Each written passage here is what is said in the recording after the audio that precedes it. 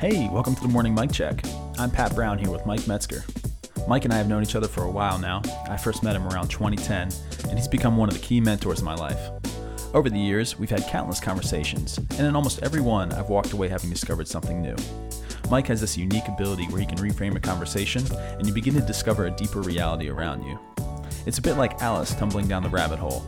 I'm releasing these conversations as an invitation to follow me as I go down that rabbit hole.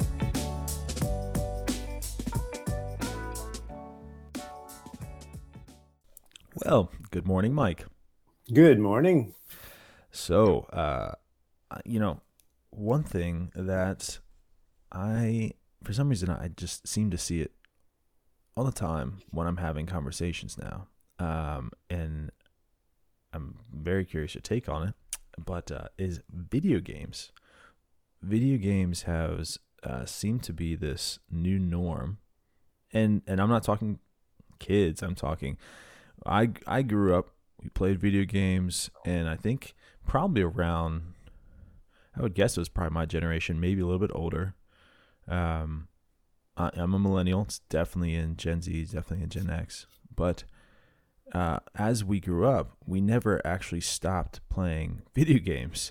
So now you have kids that played, they get a little older. Of course, they go to college and they play video games.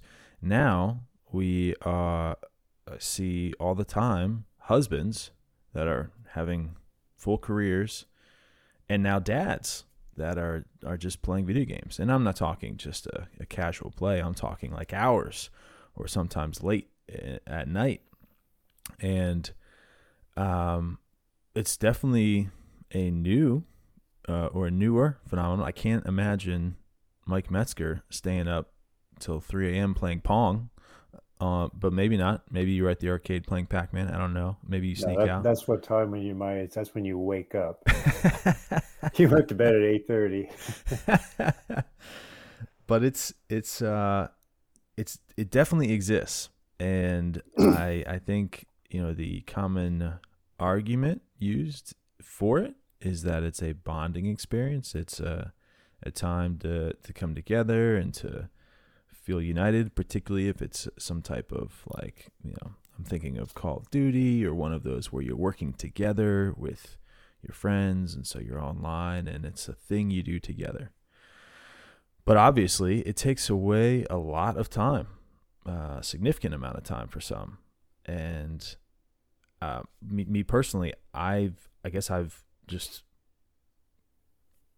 don't have the time, or maybe I'm not making the time for that. And so that has just not, I sort of have naturally fallen away from video games. It's harder for me to resonate with that, but it does seem to be a thing where it's a significant amount of time.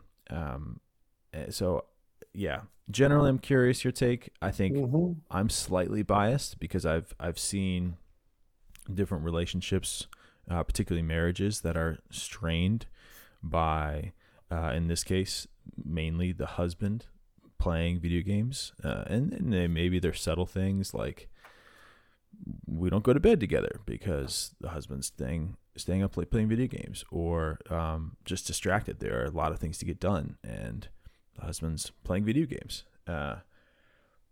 Yeah, very, very interested in, is this just a generational phenomenon? Or is there something else going on here? I don't know.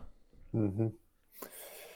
Well, we're going to tee off this word you just used, bias. First of all, we're all biased in some way or another. I'm smiling because I just can't imagine C.S. Lewis, in the evening going home and playing video games had they been around. That's just kind of a jarring image. Man. That's good. So I'm just, hey, we're maybe up to 6-7 listeners now. Hey, for you, we just, I've never been drawn to them. So take all these comments with a grain of salt. We're just sort of poking and exploring and what have you. There's a good little book written many years ago by Neil Postman. He's passed away, but it's called Amusing Ourselves to Death. And there's just there's just something about um, virtual reality that it would just seem to me it's not alluring to me, but I get it must be alluring to a whole lot of people because I mean, occasionally I might walk through Best Buy or something and I go, oh, what's that? In fact, you mentioned a game a moment ago. What was it? Probably Call of Duty. Call of Duty, which I'm assuming some kind of military battle and what have Yeah, you. yeah. Shoot 'em up, bang 'em up. Which, when I was a kid, we played shoot 'em up, bang 'em up. We'd go out in the woods, we'd make wooden rifles and shoot 'em up, bang 'em up. And now you can do this in the comfort of your own home. Listen, so I'll just throw this out. A lot of us admire and respect the work of N.T. Wright. Familiar with him? Yeah, I think you've mentioned him a couple times. Yeah. And Wright, for many years, felt like Christians, we don't have a way out of the morass or in the post-Christian world, and yada yada yada. And he he for the last 10 years has said he's felt he's found the way out, the way forward, a way for the faith to make sense again. And he cites the work of Ian McGilchrist and The Master and His Emissary, the book that we've referenced here, a book that very few people will probably read because it is a lengthy book. It's dense. But the thrust of the book is a Nietzschean tale, from supposedly from Friedrich Nietzsche, the famed atheist, who told of a kingdom with a benevolent master, and he sent out his emissaries to rule this kingdom. And his brightest and most gifted emissary began to feel like, what the hell? I think I'm smarter than the master. And so he overthrew the master, and the kingdom destroyed the kingdom. Now, McGilchrist will say this is the cultural history of the last 500 years of the Western world with the Enlightenment. That the brain is told in the brain, the two hemispheres. The right hemisphere is more of the benevolent master. It thinks in pictures. It understands moral imagination. It thinks about the way the world ought to be, imagines it. The left hemisphere is more the emissary, the Enlightenment. It tends to be that which tends to be the activist mind and tends to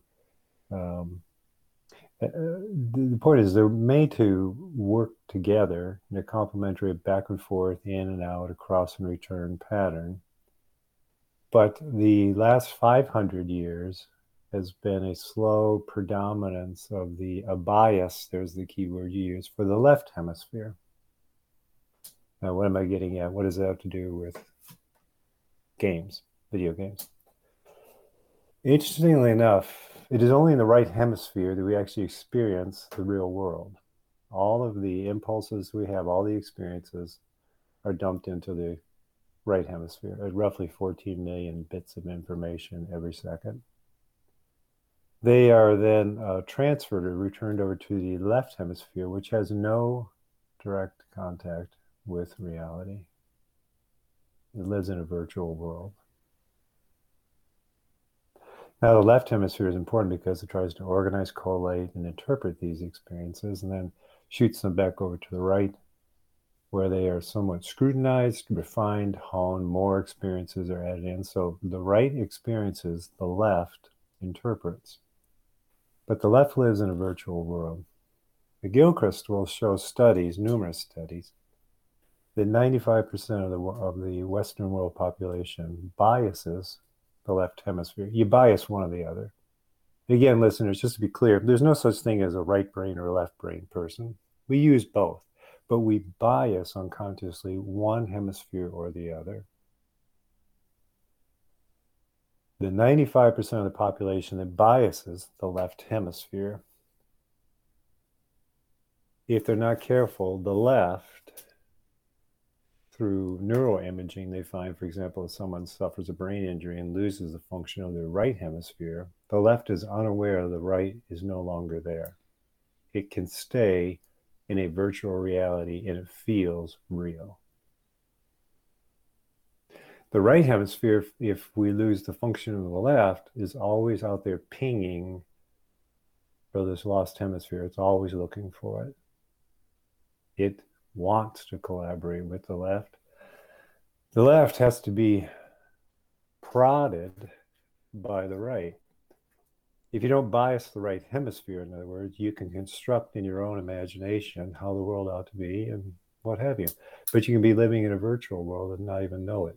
This was the point of the first film in the Matrix series.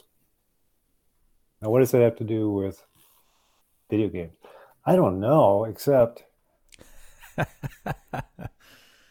doesn't take a whole lot of genius here. It doesn't take any to go, could this be one of the outworkings of a Western world population that really is more comfortable in a virtual world? Well, yeah, I was just imagining the loss element of that. You know, you mentioned the left can essentially lose the input from the right and just not care, and it's almost like you can fall in love with a virtual world and not even notice or be aware of the loss of the physical world, and particularly maybe the need or the beauty of that. It's just gone and you're unaware. That's right. It's what's called unconscious. So our bias then becomes non-conscious. Non-conscious means you could access it if you had an outside voice speaking into your life, but otherwise you're just not aware of it. And by the way, just so my friends who are left-handed, they tend to think, well, I know that the brain is contralateral, so if I'm left-handed, that means I bias my right hemisphere. And if I'm right-handed, I bias my left. Nope. Drawing exercises show 89% of Americans or Westerners who are left-handed bias their left hemisphere. It's some amazing studies. Just because you're left-handed doesn't mean, or other people say, I'm an artist or I'm a musician, so I bias the right hemisphere. Nope. In the initial immersion in artistic endeavors, we tend to bias the right. Most studies show that within short order, people are biasing even artists are biasing their left hemisphere. And now what? So yeah, I have to imagine there's some sort of connection, because we've talked about this before. There is a parallel with the prevalence of porn, because if you widen the lens, you're looking at zeros and ones.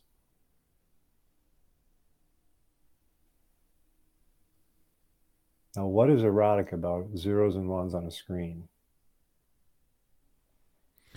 Yeah.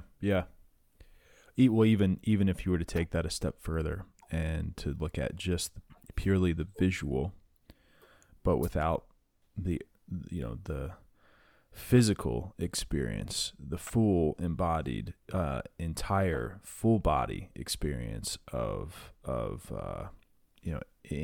intimacy, of making love, of sex. That's right. That is a very different experience than just looking at a screen. Looking at a screen, and let's be candid because we have so few listeners. We're talking about where does this porn tend to lead? To a whole lot of self-stimulation. Oh. That is a very thinned out embodied experience. I mean, the terms on it, it's called, like a better term, masturbation. It's self-stimulation. So there is no other body involved. There is no literal other body involved. You say, oh no, it's this one I'm watching on the screen.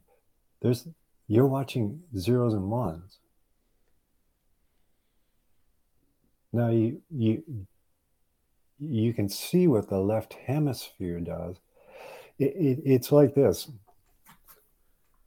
Good little video. There's a good video cut down a couple of years ago about people on their phones and they miss all the big events in life. Like I thought, like the one that this guy gets on his knees on the beach and proposes to the girl, and when it's down, the girl goes, "I'm sorry, we were saying something." Uh, but it's a clever little video. Well, what happens when a device that can fit in your hands can consume all of your attention? And I know you're traveling overseas this coming weekend, and I've been overseas a lot. And I'm always amazed that you can land anywhere. It doesn't matter if you're American or Asian or what have you. Everybody's on their phone. I'm going, I've never been to this city before. This would be fascinating. Kathy and I love to go to Italy, and we've been twice. And one time we were somewhere, I can't remember what it was, and I said, Kathy, look around. And everyone, tourists and locals, were on their phone. So here you are in Assisi. You can go to the cathedral, or you can be on your phone. And how can a screen that small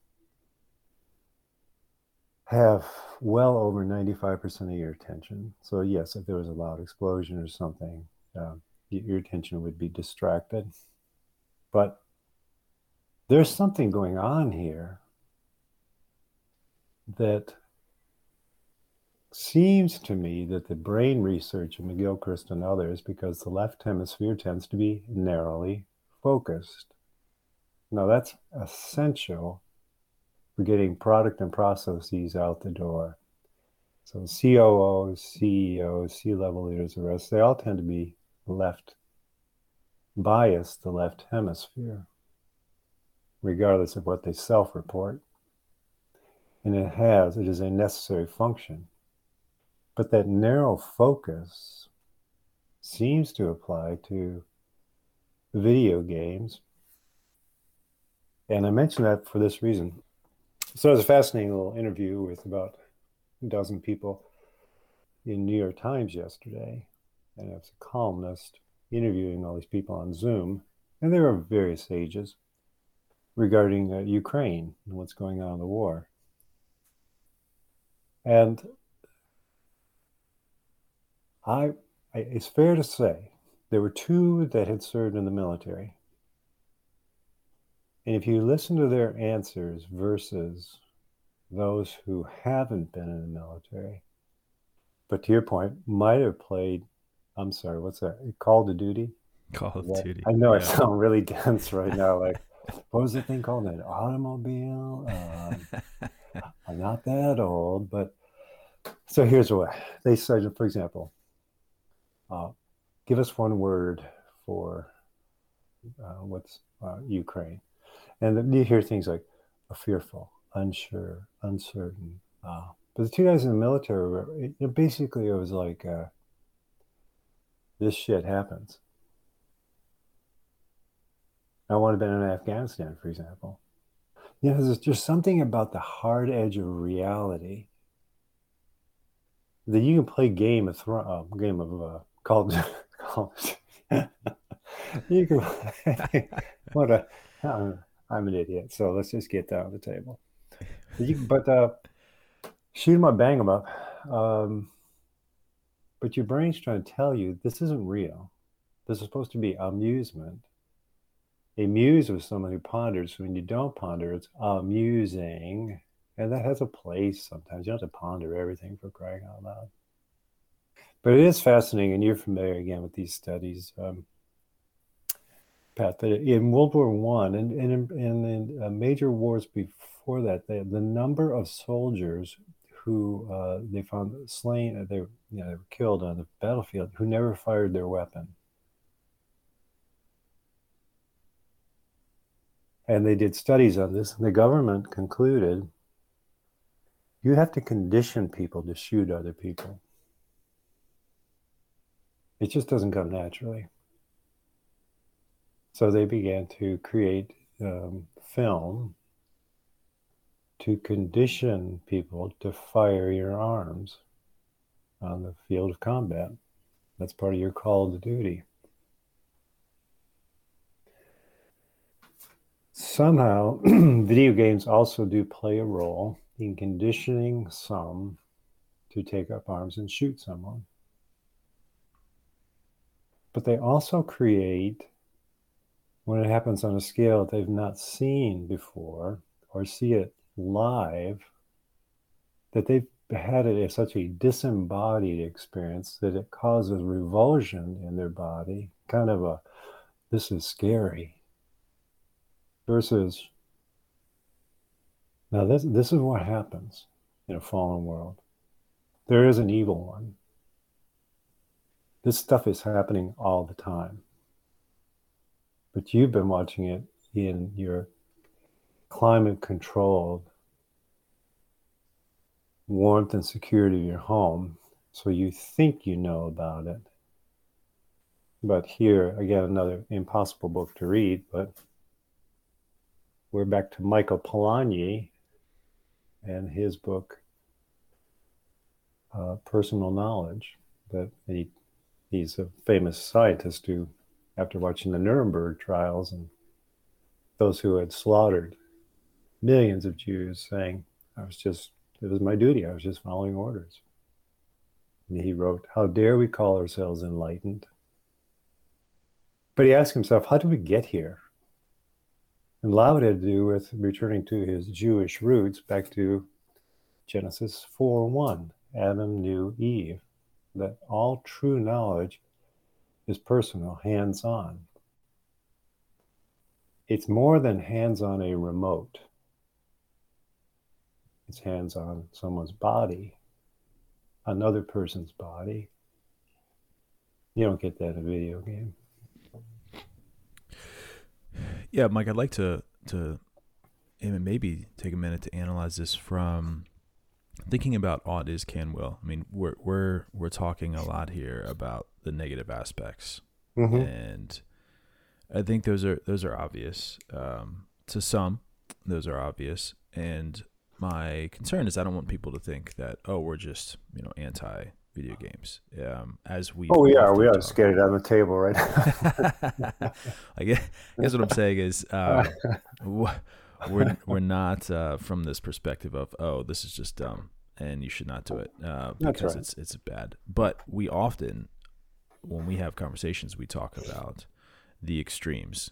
Consumerism is not a good thing. Politicization is not a good thing. Politics is okay. There's an element of politics. It's inherently good. It's necessary. Yeah. And so I do think there is good here. I mean, I mentioned one of them being camaraderie. There's an element to which video games are good. It's when you take it to the extreme that I think it gets bad. And we see that in what I think have been talking about here is evidence of the extreme. Someone who plays Call of Duty to the extent that they're conditioned and just no detachment from the real world. But I am curious when we think about whether it's virtual reality to the fullest extent or just this idea of a virtual reality, whether that's looking at a screen, playing a video game on the screen, where do you think that fits in terms of ought is can will? We've been talking about all of the fall element of it, but is there benefit to that? Are there good things that maybe for some it could be a helpful wake up to realize, that this does have a place. I've taken it too far past that. Sure. Well, I have read reports the military finds. I'm serious about this. They find the manual dexterity of those who play a lot of games gives them a leg up. For example, in becoming a fighter pilot or what have you.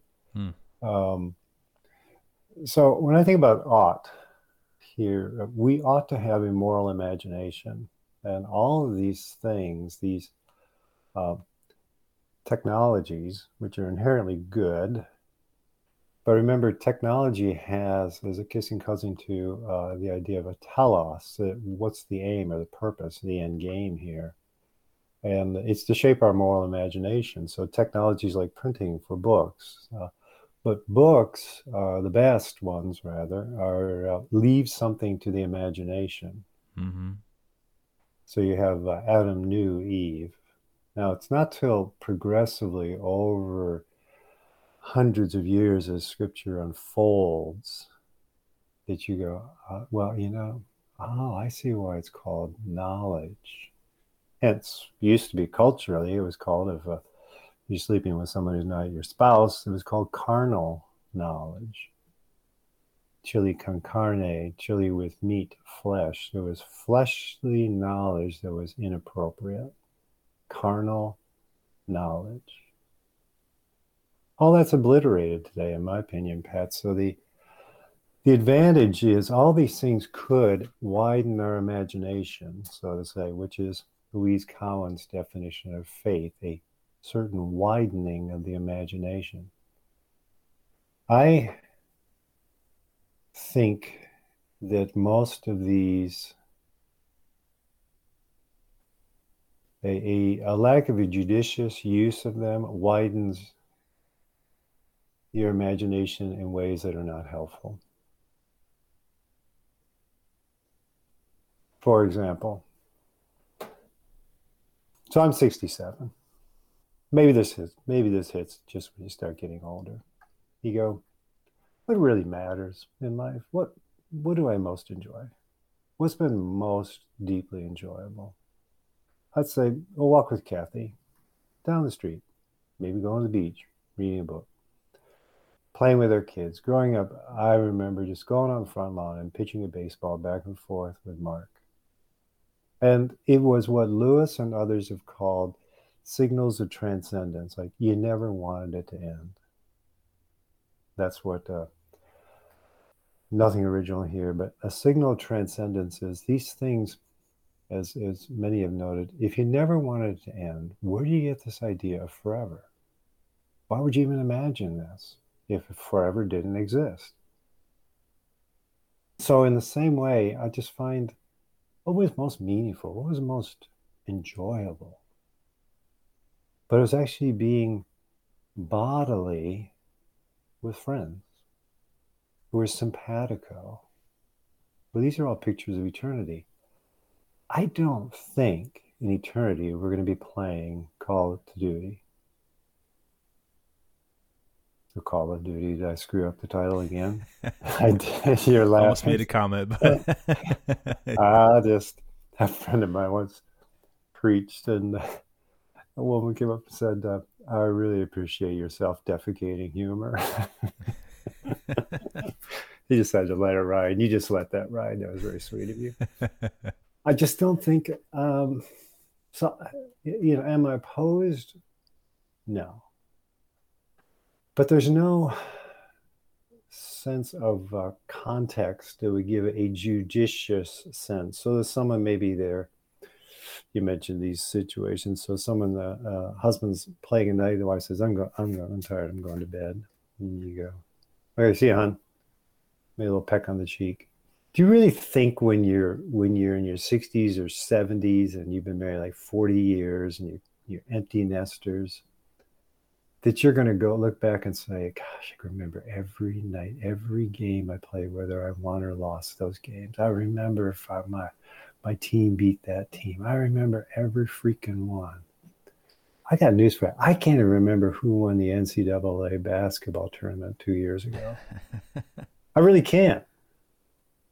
Now, I can remember Mark and I going to Old Cold Fieldhouse many years ago. You know Cole. Yep. And watching Richmond upset Syracuse in the part of the March Madness. Why do I remember that? Well, we sat on Cole's hard bench and my little skinny butt. I was sitting with Mark. And I have all these memories with Steve and Jennifer, now our grandkids, but they're real, live, embodied experiences. I can remember books that I've read because I was imagining what was going on. If you're reading a fantasy novel or any book and you're not imagining what's going on, you're going to put the book down. It's what's called, I don't get it. But a good book, I can close my eyes and there's Ransom in that rocket.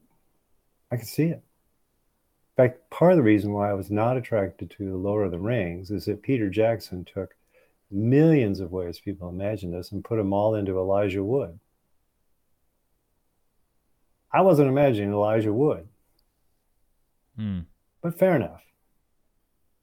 But what happened for those who had never read the books but went to the movie I don't think the stickiness is quite as great because you were fed more into your moral imagination. The pictures were given to you versus you. So when I read Atkinson's trilogy, Rick Atkinson trilogy on World War II, that thing stuck with me. It was called History as Biography, is how George Will called it. But when you read about Nazi army marching east towards Russia and what they did to tens and thousands of women, and then you read what Soviet soldiers on their way back did to, it is guesstimate over 2 million women, and you read of tens of thousands of women knowing the Soviets are coming, committing suicide.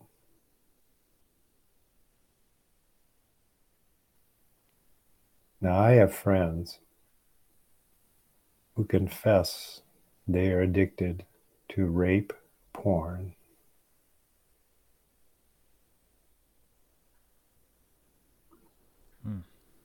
It stimulates them, some so much that they can no longer be stimulated by their spouse.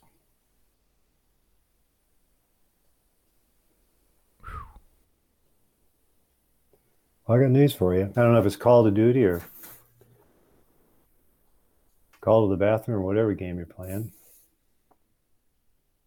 Night after night, or pretty regularly, your spouse says, I'm going to bed, and you go, I'm more stimulated playing this game than sleeping with my spouse. Pat, I can't explain it all, and I'm not trying to, but something ain't right with my picture. Can you imagine that being your vows? It's just funny when we're thinking about this. I naturally, of course, am going to a left-brained analysis of just thinking about the time. And I often think, my goodness, you're investing so much time in this. Could that time not be spent better elsewhere? Yeah. And there's a truth to that, but that's just a very rational, logical analysis that doesn't really have much impact on someone who's in it. That's true. But your analysis is far more right-brain embodied, and I do think it's more impactful. So I'm just laughing at sort of the meta of the conversation there going on. But yeah, I think you're right about that. I mean, there is something really wonderful about going to bed together. Interestingly, I do know of one individual who took a period of time and just decided, I'm going to go to bed early. I'm not going to stay up and play video games. And one of the initial reports of him was he was saying how it was actually really nice going to bed, and he would find himself just engaging in conversation with his wife. Mm-hmm. And it seemed to sound like that just didn't happen before. Definitely not at that time. But in general, that just seemed to be a really flourishing time. So yeah, I think that's exactly what you're talking about, of those memories, and just thinking about it for my own life, fast forwarding, gosh, what does it look like when I'm in my 60s, and what do I remember? And even literally last night, I get into bed, and my wife was out with our church group and got home late, and I knew I had to get up early for this podcast, but we stayed up for an hour, well past my bedtime, just talking and catching up and talking about our day. And we hadn't really had a chance to connect at all. But even that is just, those are the memories I have. And we were even just kind of enjoying the state of our marriage and just talking about how it's really cool that we feel like we're clicking and connecting, and just such a sweet season. That's a time that I would not have had I been up playing video games and she came in the door. And yeah, I think there are those moments that, like we said at the start of the conversation, you will not realize you're missing those because you are amusing the left side of your brain, and you may never be able to see those moments are the ones that are missing. Man, really well said. Yeah, it's it's funny when you mentioned how I put it. And you're right. This drawing exercises show that I just naturally bias my right hemisphere. It doesn't make you a better person. In fact, it makes you kind of an outsider in a whole lot of places. You're an oddball, Mike. Makes you an oddball. But I did. You said it well. The right hemisphere is where you feel it, and I think what I imagine anyway is happening when someone's staying up playing video games, the spouse goes to bed, is that they don't feel big picture, a la right hemisphere, what's happening. What they feel is a diluted, disembodied, narrowly focused something that is so concentrated that the power is, even if you're doing it on your laptop, that 13-inch screen can pretty much erase all your peripheral vision. The wider vista, you don't feel it. And we frankly operate, I think rightly so by God's design, by our feelings. I was with Crew for many years, formerly known as Campus Crusade for Christ, and a little Four Laws booklet had a little train diagram. That train diagram comes straight out of the Enlightenment. The engine was facts, the coal car was faith, and the caboose was feelings, and FFF. And the idea was you put your faith in the facts of God's Bible, not in your feelings, and that's what moves the train. That's not how human nature works. The fact of the matter is, we do what we delight in, what we get joy out of. It's what we feel. That's Psalm 115:3. God is in the heavens. He does whatever he delights in, and we're made in his image. And it's not a rational process. It is rational when it is bound inside a proper moral imagination. But that would take a bias for the right hemisphere, or at least an outside voice speaking in saying, do you really want to play one more hour here on something that you will have forgotten about versus an hour conversation with your spouse that could deepen the bonds of love? I say that because apparently, the studies still show people spend about 18,000 hours a week in front of a screen. Again, it's just hard to imagine.